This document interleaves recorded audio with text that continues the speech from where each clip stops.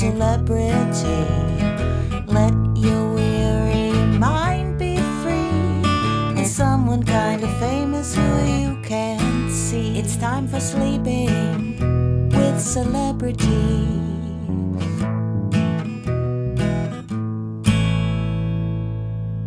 Hello, sleepyheads, and welcome to Sleeping with Celebrities. I'm John Moe. I'm glad you're here. On this audio program, we invite our guests to step out of the limelight and step into the nightlight. On this show, for one bedtime, we don't want them to bring their A game, but rather their Z game. It's a podcast where you can sleep, you can simply relax, you can take a break from stress and intensity. Just ahead, we'll be sleeping with Rebecca Shaw and Ben Kronengold. They're going to talk with me about ranking White House pets. But before all that, I invite you to settle in and get comfortable while I tell you about another show on the Maximum Fun Network. Wonderful is an enthusiast podcast hosted by Rachel and Griffin McElroy. Rachel and Griffin McElroy are married, and on the show they talk about things they like, things that are good. In short, it's a podcast about things that are, well, wonderful. If you want feel-good vibes, Rachel and Griffin have you covered. In a somewhat recent episode, they talked about music made for kids that adults could tolerate. I wish this program or others like it had existed when my kids were younger or when I was younger. I wish podcasts were more of a thing back then. If I could travel back in time, well, no, that would be impossible. If you are a parent to young kids now, go ahead and check out the wonderful episode entitled We Should Freeze Tennis Balls. Apparently, Danny Go, with an exclamation point, and Cuckoo Kangaroo are both grown-up friendly bands that play music for kids. So go ahead and give Wonderful a try if you're not already a subscriber. It's available on Maximum Fun or wherever you get your podcasts. And now, let me introduce my guests, Rebecca Shaw and Ben Kronengold. Inexplicably, Rebecca and Ben are romantic as well as professional partners. They have a famously on-again, off-again relationship, and in 2018 had an extremely awkward, ill-timed breakup in front of Secretary of State Hillary Clinton and the entire graduating class of Yale University while on stage. Even though this messy breakup occurred on stage and on camera, I'm convinced it was not at all staged because it brought up some painful memories of my own. Their relationship has obviously survived because they're sleeping with us tonight, and because they have a book coming out that they wrote together called Naked in the Rideshare: Stories of Gross Miscalculations. They were both writers on The Tonight Show starring Jimmy Fallon and are currently working on shows and films for FX, Peacock, and Amazon that they can't talk about. Rebecca and Ben, welcome to Sleeping with Celebrities. Thank you so much for having us, John. We haven't slept with other people in days, at least. Weeks for me. It's about time. I like to start off these conversations with a question or two about sleep. Do you recall the best night of sleep you've ever had, either separately or together? Ben, you had a particularly bad night of sleep recently, didn't you? Well, as John alluded to, we got engaged just a few days ago. And some engagements nowadays are surprises in quotes, which is to say everyone knows the minute it's going to happen. Everyone knows the dress they're going to wear, the suit they're going to wear. In our case, even though we've been together for 9 years I managed to genuinely surprise Rebecca. And the night before, I was up until 7 a.m, tossing and turning and so nervous about what this was going to look like and what was I going to say when I got down on one knee. And I turned to my absolute favorite show, Big Mouth, starring and created by Nick Kroll. And the show means so much to me and Rebecca. Nick is a dear, dear person in our lives. And Rebecca turned to me and she said, "Will you cut it with the fucking Big Mouth? It's 7 a.m." Little did she know I was just planning on doing something special for her and pretty nervous about it. Yeah, and I think it's important to really just set the bar low for what a life with me is like. From here on out, it's only going to be a positive surprise, I hope. I see. So that's a night that then, Ben, you did not even sleep at all. Not a wink, but the next night was probably the best sleep of my life. Rebecca said, yes, it went off without a hitch. And I said to her, I'm never planning anything without you again. And that lulled me into a real nice dreamless sleep for the following night. How about you, Rebecca? I feel like you're a good sleeper. I am a good sleeper. It's one of my passions. It takes me a while to get there. I fall asleep very late, but I can just sleep until the middle of the day if I'm allowed to. And one of the best things about having your creative partner also be your life partner is that I am often allowed to. So we say we keep California time, but what that really means is we just sleep until noon because nobody ever calls us before then. So We're in New York for context. But yes. John, one thing that might be interesting to you as a sleep aficionado yourself is Rebecca comes from a long line of nocturnal people. Oh, that is true. Tell me about those people. My father is fully nocturnal. He wakes up every day around 5 or 6 p.m. It actually lent itself really amazingly to a family dynamic because we had dinner together as a family every night. He, when we were young, would put us to bed and then he would start his day and my mom would end it. And I'm increasingly convinced this is the secret to a happy marriage because they get like 3 to 4 great hours together every day. But yeah, it runs in my family. Almost everyone, as they get older, trends later and later. So in terms of setting the bar low, I'm excited to see, my goal is to never see sunlight again. Is there in your family lineage any of your grandfathers or grandmothers or great-great-grandfathers or great-great-grandmothers a bat? I haven't asked, but they're very scaly. They're a scaly people, so it wouldn't surprise me. It could be. I've been informed by our production team that this interview is not allowed to proceed until Ben tells us how he proposed to Rebecca. That is fair. You know what? It was intimate. It was private. It was just in our apartment. We came back from a nice long walk, and I had 2 awesome friends who I owe so much to set up the apartment with gorgeous flowers and 100 candles. It was a fire hazard that I was nervous about for weeks ahead of time. And I walked in, and I just popped the question. I figured a lot of our life is public and trending public, which is a lucky thing, but I did want something that was a little bit private for us. And anyway, I'll send you the video. It will be on TikTok starting at 2 p.m. I see. Congratulations. Were your friends New York City firefighters? Correct. They got in via ladder. Did they wear the big hats? They did. Yeah, just 2 friends with really great taste and a nice time commitment to me and Rebecca. We're really grateful. How was it, Rebecca, from your perspective? 10 out of 10 would do again. Nice. Well, hopefully it won't come to that.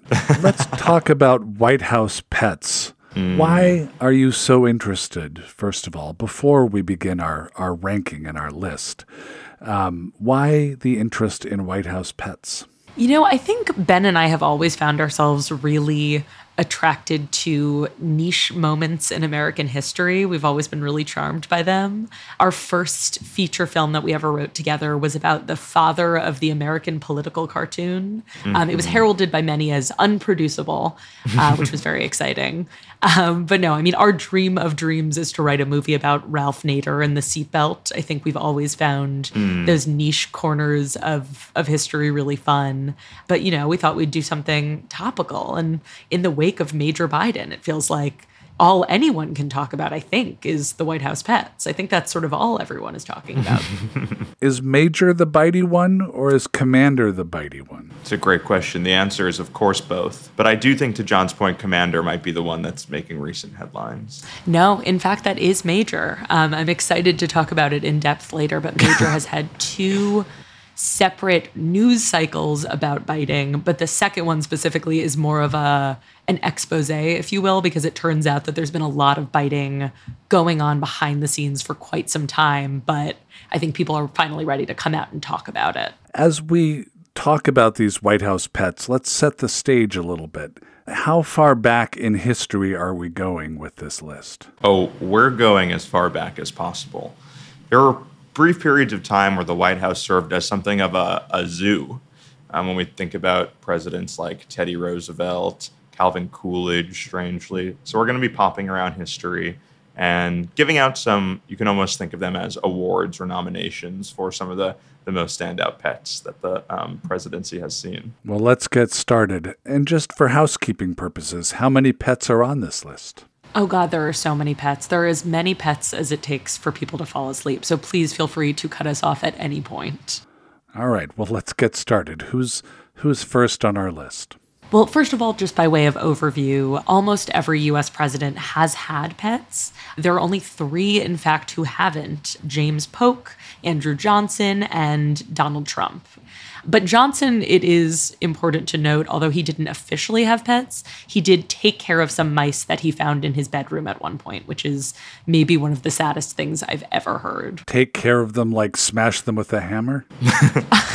It's so much sadder. He sprinkled flour on the ground. It was during his impeachment trials, and he would just sit there and watch the mice eat the flour that he left out. The Johnson mice. I think that counts as pets. Mm-hmm. The way that we're going to get started, though, our first category to walk you through, just a little introduction to this fascinating world, we're calling it the best names category. All right. There are a lot of creative names throughout the years. Rebecca and I have our own opinions, but I'm going to throw one out there for you guys just to get things started. Lyndon B. Johnson's Beagles named him, her, and Freckles. And him, we'll get back to this, but had a pretty devastating end. But I do like the idea of Lyndon B. Johnson walking around the White House saying, get him and get her, and it just meaning the most important staffers, his Beagles. Him, Her, and Freckles by Lyndon Johnson. We've covered both Johnsons already in this list. That's right. I'd like to first jump in and just say that I've made a huge and grievous error. I have slandered the good name of Major Biden, who I have just Googled and realized it is, in fact, Commander Biden, who was the biter. So my apologies to Major Biden. I will be sending a formal memo as well about this. I think, Rebecca, the tragic confusion is that Major Biden was also ousted from the White House for 2 biting incidents. He is on a farm somewhere. Where you can never visit him. Correct. And Commander Biden is following in Major's footsteps, the footsteps of his brethren. So not wrong. In fact, sadly, also correct. All right. In the meantime, one of my personal favorite animal names has been George Washington himself, our first president and one of our first presidential pets. He was given a donkey from King Charles III of Spain, and ever the creative, George Washington named his royal gift Royal Gift. A donkey named Royal Gift. A donkey named Royal Gift. Just a fittingly graceful name for a graceful ass. I'll top that. I'll raise you with John Adams' dog, Satan. Satan? Satan. S-A-T-A-N. S-A-T-A-N. In some cultures called Beelzebub. In ours, Satan. And Theodore Roosevelt's snake, you guessed it. I don't even have to say it. We all know, right? Emily Spinach. One of my favorite facts about Emily Spinach, the snake, is that she was named by, well, I'm sorry, I shouldn't gender Emily Spinach. I actually don't know the gender of Emily Spinach, but Alice Roosevelt named them Emily Spinach because they were as green as spinach and as thin as my Aunt Emily. Yes. Emily Spinach the Snake. Those are some good names. They are. Then we have, I'll close out, at least with some of my favorite names, the category that is, let's call it wonky names for the political junkies out there. So Benjamin Harrison had his opossums, which we'll loop back to, of course, named Mr. Reciprocity and Mr. Protection. Not to be outdone, Calvin Coolidge's lion cubs, you heard that right, lion cubs, were named Tax Reduction and Budget Bureau. Catchy. One other that I just want to stick in there because, I'm personally biased. My name is Rebecca, and one of my favorite presidential pets was Calvin Coolidge's raccoon, also named Rebecca. My favorite fact about her is that she was actually sent to the White House to be served for the 1926 Thanksgiving dinner. There was a historical period in which it wasn't as much of a yearly tradition that it was always a Thanksgiving turkey that was served during the meal. Mm-hmm. And in 1913, a man named Horace Vose died. He was the traditional provider of the White House Thanksgiving turkey. And that set off a sort of huge wave of people sending unsolicited animal gifts to the White House to sort of angle to become part of the president's Thanksgiving meal. And someone sent Rebecca the raccoon. What? And Calvin Coolidge decided he did not want to eat raccoon for his dinner. Sure. And he kept her as a companion instead. Have you figured out what the deal is with Calvin Coolidge and his freaky pet habits? A quiet guy and a lover of exotic animals, which John brings us really neatly into our next category, the most exotic pets to ever grace the Oval Office. Oh, we're ranking exoticism. Oh, yes. John Quincy Adams had an alligator that he kept in the White House bathtub. He also had silkworms, as if to give some sort of Disney-esque companions to the alligator. Naturally. Then, at risk of entirely throwing you under the bus, I have been walking around our apartment with a secret for the last 2 days, which was that I was going to blindside you on this podcast and tell you that John Quincy Adams was not, in fact, given an alligator. It turns out it's a lie. It has been debunked. Or specifically, it cannot be proven. The first record of the alligator was in 1888, some 63 years after he was alleged to have kept this alligator. And doing a bit of a deep dive, I found that Wikipedia cites a website called Presidential Pet Museum with the fact that John Quincy Adams had an alligator. But the Presidential Pet Museum says they got their information from Wikipedia. It's one of those Wikipedia catch-22s. Ben, what do you think of the future of your marriage with Rebecca when she's willing to blindside you about John Quincy Adams' alligator ownership on a respected podcast? That's funny that you ask that. Zoom, where we're conducting this podcast, has a feature where you can direct message someone on the side. And I wrote to Rebecca, divorce, before she even finished that blindside. All right. Well, marriage is about compromise, and it's about overcoming some obstacles. And I have faith that you can do this. I've been married for 28 years myself. Wow. And my wife has never blindsided me about alligator ownership, but I like to think we would get past it eventually, and I think you could as well. That's nice to hear, John. This isn't just a sleep podcast. It is a relationship mediation podcast today. I'm excited to get to the exoticism, however. Tell me about the exotic and most exotic pets owned by presidents. We're talking about Martin Van Buren's pair of tiger cubs. We're talking Teddy Roosevelt, a hyena in the White House. Ben, I'm sorry to interrupt, but I was just going to say, with Martin Van Buren, one of my favorite congressional fights that a president has ever had, I think you know where I'm going with this.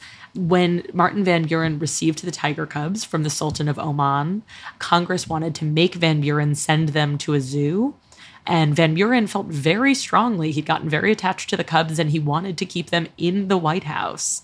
So they ended up going back and forth. They fought with Congress, and it ended up being sort of an oddly specific legal battle. And from what I can tell, it sounds like Congress claimed that the cubs had been sent while Jackson was still president. So that made them the property of the United States, not of Van Buren. And then Van Buren argued that the cubs had been sent, quote, to the president, which he now was. And unfortunately, Congress won. So the tiger cubs were sent to the zoo. Do we know if Van Buren cared for the cubs himself, or did an aide have to walk and feed them? Sleepyheads, I have a series of questions to ask you, and I'd like you to answer them honestly, but quietly, in your own head. This is, after all, a sleep podcast. It wouldn't make sense to ask you to talk before bed. All right, here are the questions. Have you ever wanted to know why Saturday mornings are reserved for cartoons? Or how the virtual pet website Neopets fell into the hands of Scientologists? Of course you have, and that is perfectly normal.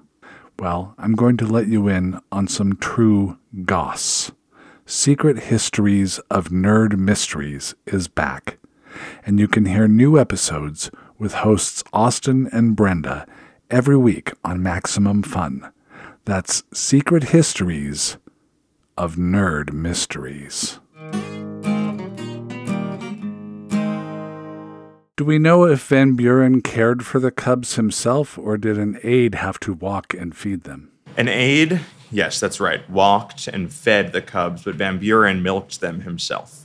That is from the Wikipedia sourcing, petmuseum.org sourcing, as you may have guessed, Wikipedia. Milked them like gave them a bottle. No, John. Oh.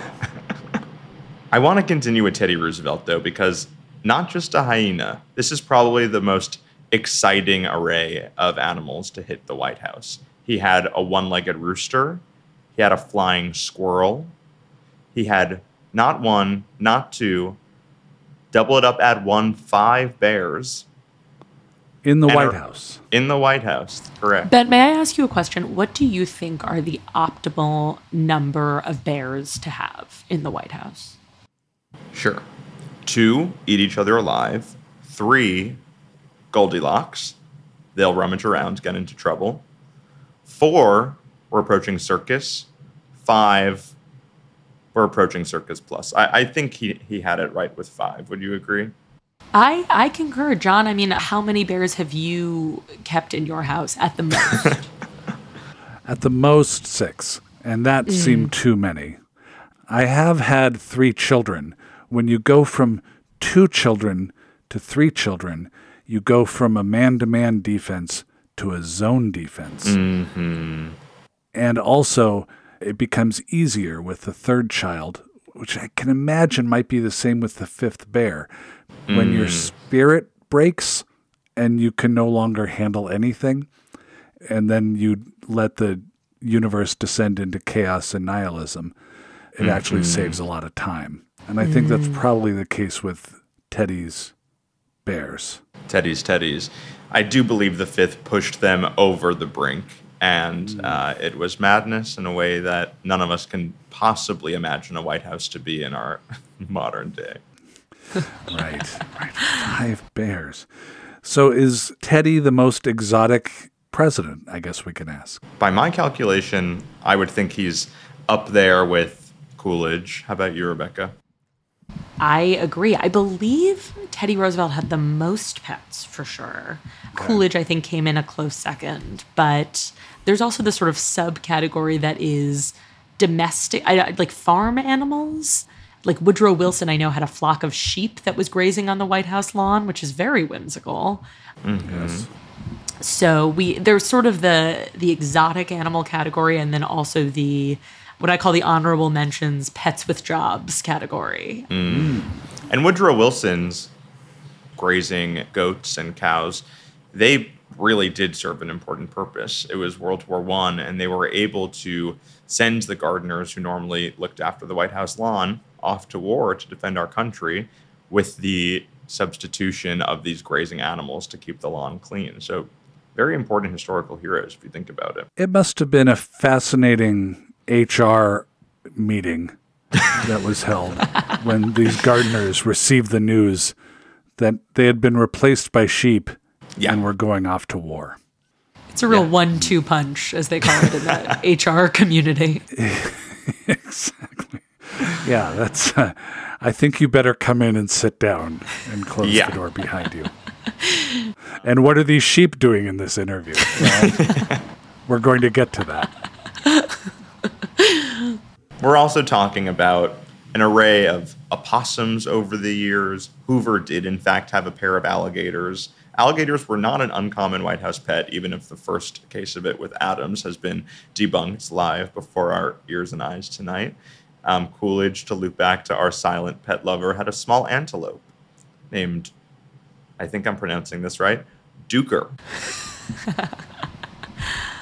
I'm curious about these pets with jobs, Rebecca. Anyone else stand out to you?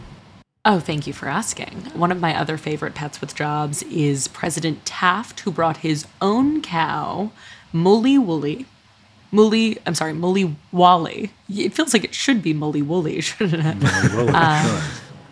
Mully Wally to the White House because he loved fresh milk, and specifically, I think, his fresh milk. From his cow. It's important once you've gotten attached to a specific cow's milk. And then he later replaced Mully with Pauline. I tried to look into this, and that seems to be the pretty consistent language, was he replaced Mully with Pauline. I don't know if that means Mully passed away. I don't know if that means... Sent to war. Sent to war. Exactly. There had been a regiment of sheep, and they were all sent home. They went on the lamb. Oh, no. Well done.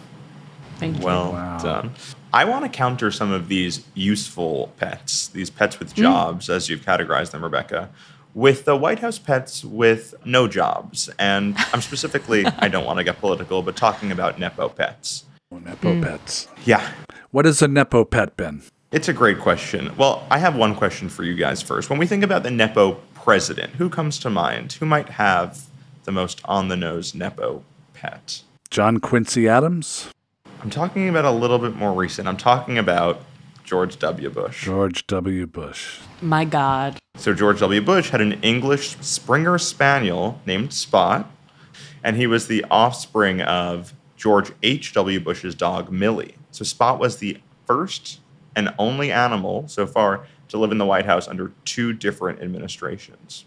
Yeah, that's what Chelsea Clinton was aspiring to. Spot, in fact, achieved. That's on it, though. JFK had a dog named Pushinka, a mixed breed dog that was actually the offspring of the Soviet space dog Strelka. So another celebrity waltzing into the White House like it's their own for the taking. A covert Soviet operative dog. Perhaps a sleeper agent. I was going to say, it's you both jest, but in fact, when he got Pushinka, they brought him immediately to Walter Reed Army Medical Center and x-rayed the dog. That's crazy. Let sleeper dogs lie. Ooh. That was worse than yours earlier? No, it was better. That's actually a perfect transition into one of my favorite lists, which is the most wronged presidential pets. Okay. Immediately topping the list with Major Biden, who, again, I cannot believe I slandered so egregiously. But again, a monster. A biter, at least. A biter, at least. You know what he was doing? He was Major Biting.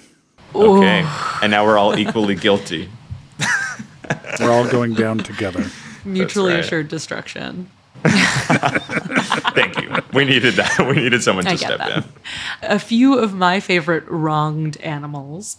Well, I would love to share quickly. I've brought a bit of a multimedia element because my favorite story, probably at all, speaking of George Bush had a dog named Ranger who was very publicly fat shamed. So this is H.W. Bush we're talking about. Yes. Thank you for clarifying. George H.W. Bush, the first Bush, and the first fat dog. George H.W. Bush released a memo, an all-points bulletin from the presidential stationery to everyone in the White House, and I would love to read it out loud if we have the time. Yes, please. First of all, the subject line is, "My dog, quote, Ranger." Ranger's in quotes. And it says, "Memo, important announcement. This is an all-points bulletin from the president.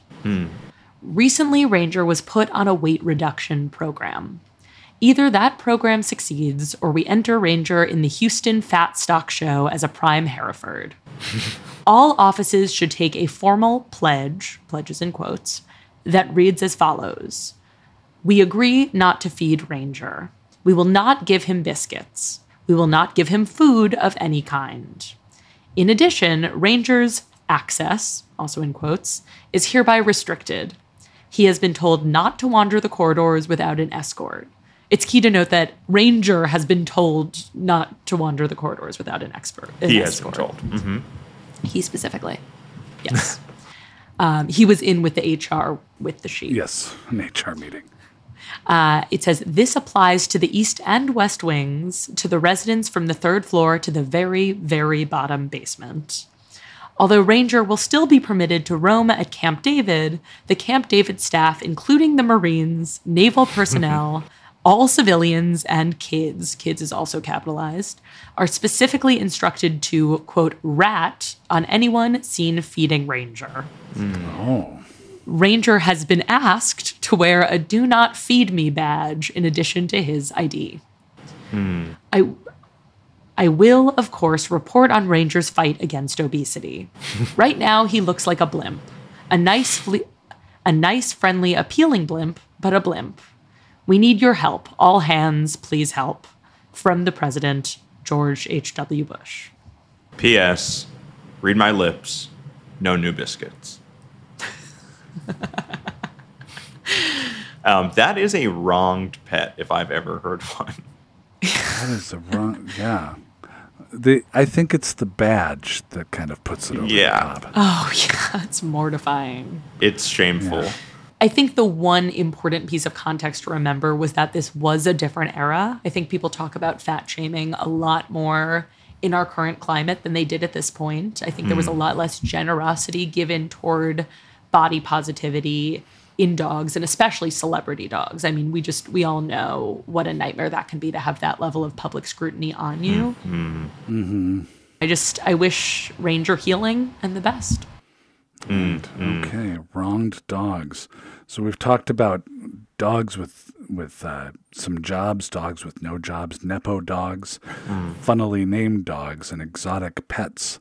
What other categories do you have for us? So this is my personal favorite. This is, for the history junkies out there, the most influential pets, specifically when it comes to elections.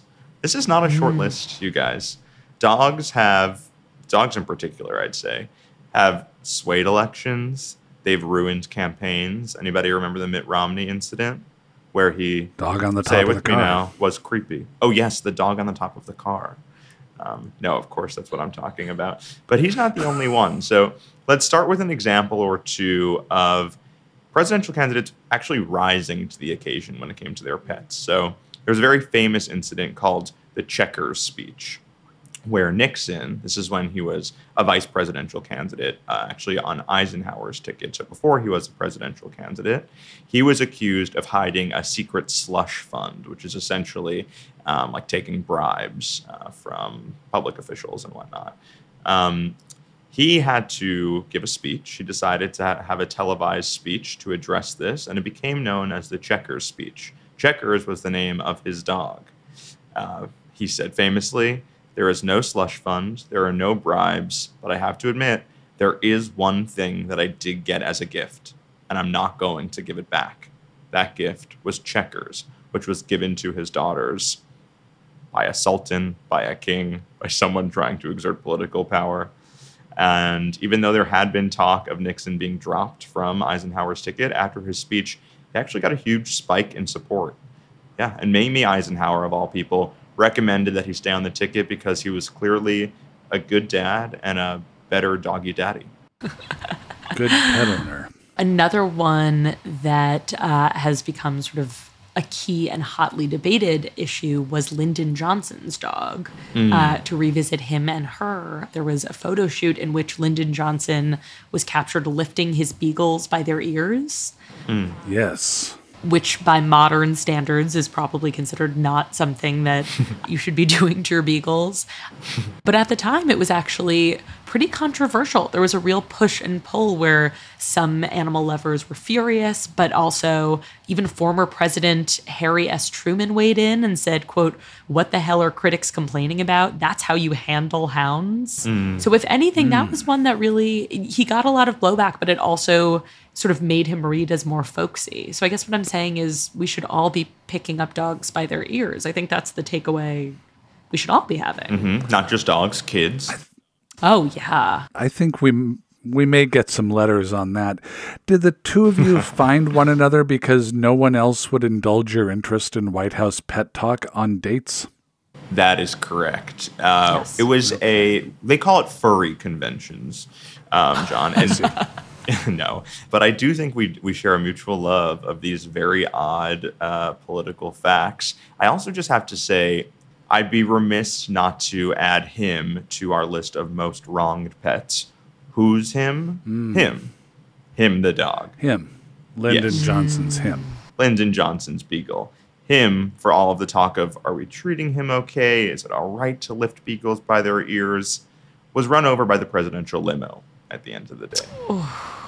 Yeah, not a good way to go, and sort of put a unfortunate cap on the LBJ menagerie of pets. Wow. Him didn't realize that being picked up by the ears would be the least of his troubles. The least of his problems, exactly. I want to throw one more most influential pet out there, and that's the Fala speech from FDR, which I have a feeling you were going to talk about, Rebecca. But I'll just briefly tell you guys that running for his fourth term in 1944, FDR was suffering from some rumors that he may have misused federal funds when, after a trip to Alaska, he realized that he left his beloved dog Fala in Alaska. So what did he do? But he spent thousands of taxpayer dollars to go retrieve the dog and send ships back.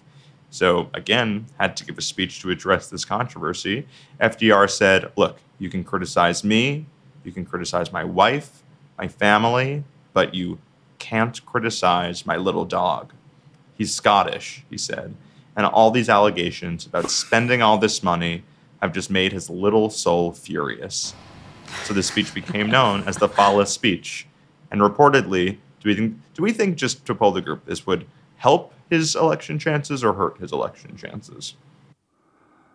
I think it would probably help his election chances. I would concur. It did. People went nuts for the Fala speech. I think there's something about these presidential pets that, when push comes to shove, allows these candidates to humanize themselves. And that's exactly what FDR did. I'm interested in the foreign policy ramifications of the idea that you can't criticize anyone who's Scottish. That's not a bad point. I also thought you were going to say the foreign policy ramifications of turning a boat like that around. Unless I'm mistaken, wasn't the takeaway that this was one of the first examples of fake news against a political candidate? It turned out it wasn't really true at all. And No, the alligator in the bathtub was actually the first instance of fake news. No, interestingly, the alligator in the bathtub was a president. Yes, okay, right. No, you're absolutely right that this was sort of a tabloid-esque presidential scandal. It makes sense to fight fire with fire then, to fight silly with silly. Speaking of silly, one of my favorite presidential pets that also sort of, this is almost the opposite. He was not wronged. He was vindicated, was Jack the turkey. In 1863, 10-year-old Tad Lincoln befriended a turkey that was sent to the White House to eat. There is a through line, it seems, of these animals just being sent there live to be slaughtered on premises. But Tad Lincoln became very close with the turkey. He named him Jack, and he treated him like a pet. And before Christmas, someone told Tad that Jack the turkey was going to be killed that day. And Tad burst into the cabinet meeting in tears and publicly begged his father to pardon the turkey. When we talk about the modern day presidential turkey pardon, what a lot of presidents cite as the inspiration for the turkey pardon. Oh.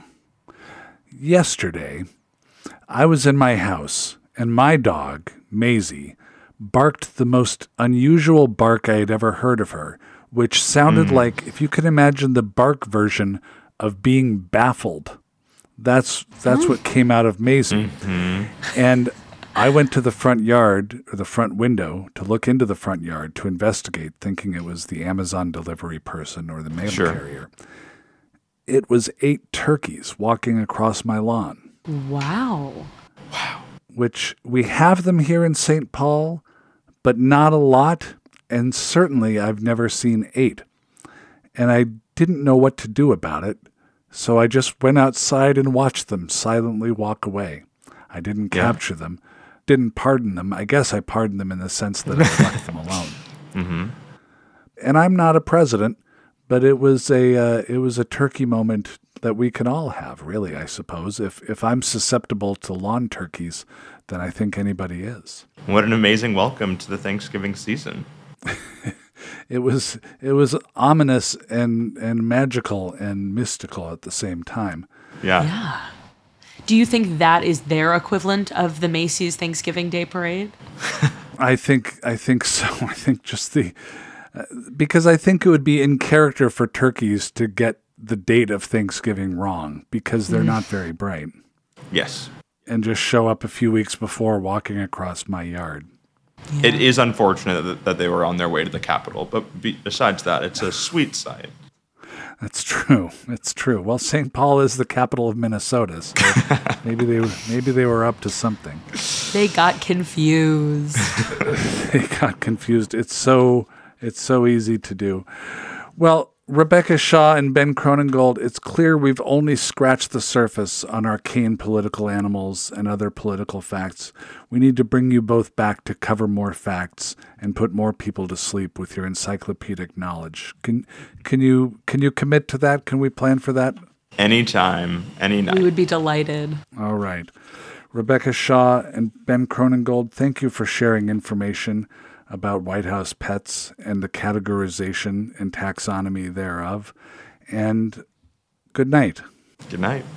Good night. Well, sleepyheads, I hope you enjoyed learning about White House pets as much as I did. You know, something I like to do at the end of my day is make a mental catalog of things that I experienced and or learned. So if you don't mind, I'm going to make a list of takeaways from my conversation with Rebecca and Ben right now, while it's fresh in my mind. 1. President Johnson had 3 beagles named him, her, and Freckles. 2. George Washington received a royal donkey and named him Royal Gift. 3. Ben Kronengold thought John Quincy Adams had a White House alligator that lived in the bathroom, and Ben was wrong. 4. There are enough presidential farm animals to warrant a Pets with Jobs category of White House pets. 5. Spot was the first dog to live in the White House under 2 administrations, the Georges Bush. 6. If you want to propose to someone, hundreds of lit candles in an apartment is always a great idea. 7. We need to stop fat-shaming presidential dogs. And all dogs, for that matter. Okay. I'm going to turn in myself. Thank you for sleeping with me and Rebecca Shaw and Ben Kronengold. You can follow Sleeping with Celebrities on Twitter and TikTok using the handle @SleepWithCelebs. On Instagram, the handle is @SleepWCelebs. Our email is sleepwithcelebs@maximumfun.org. Music is provided by the Winterbowers. This show was senior produced and edited by Laura Swisher. Swish. This is a production of Maximum Fun and Papuchik, I'm John Moe. Night-night. Maximum Fun, a worker-owned network of artist-owned shows. Supported directly by you.